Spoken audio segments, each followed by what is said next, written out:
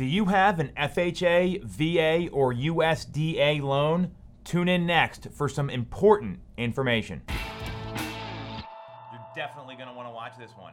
Do you have an FHA loan, a VA loan, or an USDA loan? If you do, you're going to want to watch this video with Kevin Sutera from Mortgage America, because you can sell your mortgage and sell your house. The lower payment you have locked in could be assumed by a new buyer, causing your home to be worth more. Watch this video, and if you got questions, get in touch with a professional, because there's an opportunity here for you to cash in. Hi, I'm Kevin Sutera from Mortgage America, and I want to talk to you today about assumable mortgages and how you can use them as tools to help you sell homes. So I want to start with the definition of what an assumable mortgage is. An assumable mortgage is any loan that can be taken over by the buyer of a home from the seller at the same rate and terms as the existing mortgage. So what is the advantage of an assumable mortgage and how do we use them? Well, timing is the key. No one has talked about assumable mortgages for the last several years because rates have continued to decrease through the years.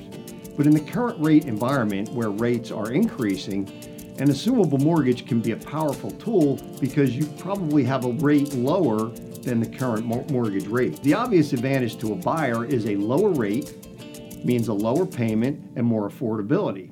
To a seller, if you're able to offer a rate lower than the going market rates, your house is going to be more attractive and potentially you could get a higher price for the house. As an agent, you can use this as a powerful tool in your listing appointments because you're offering value added to a seller that may not have thought about this, and you can put it on the postings that assumable loan is available. So what are some of the particulars and tips about using assumable rate mortgages?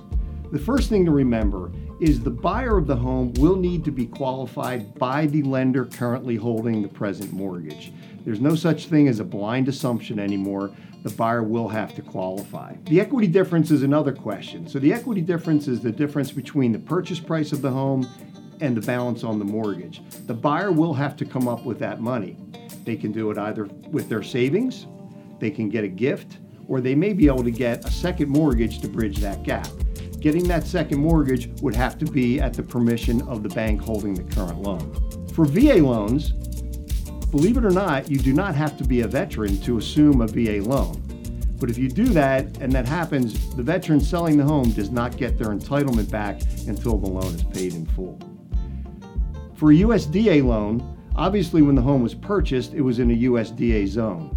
But USDA zones change sometimes, so you have to be sure that the home is still currently in a USDA zone. So those are just a few of the ideas and tips, just the tip of the iceberg about assumable loans. If you have any further questions, please give me a call. Kevin Sutera, 610-212-7461, or you can email me at kevin@mymortgageamerica.com.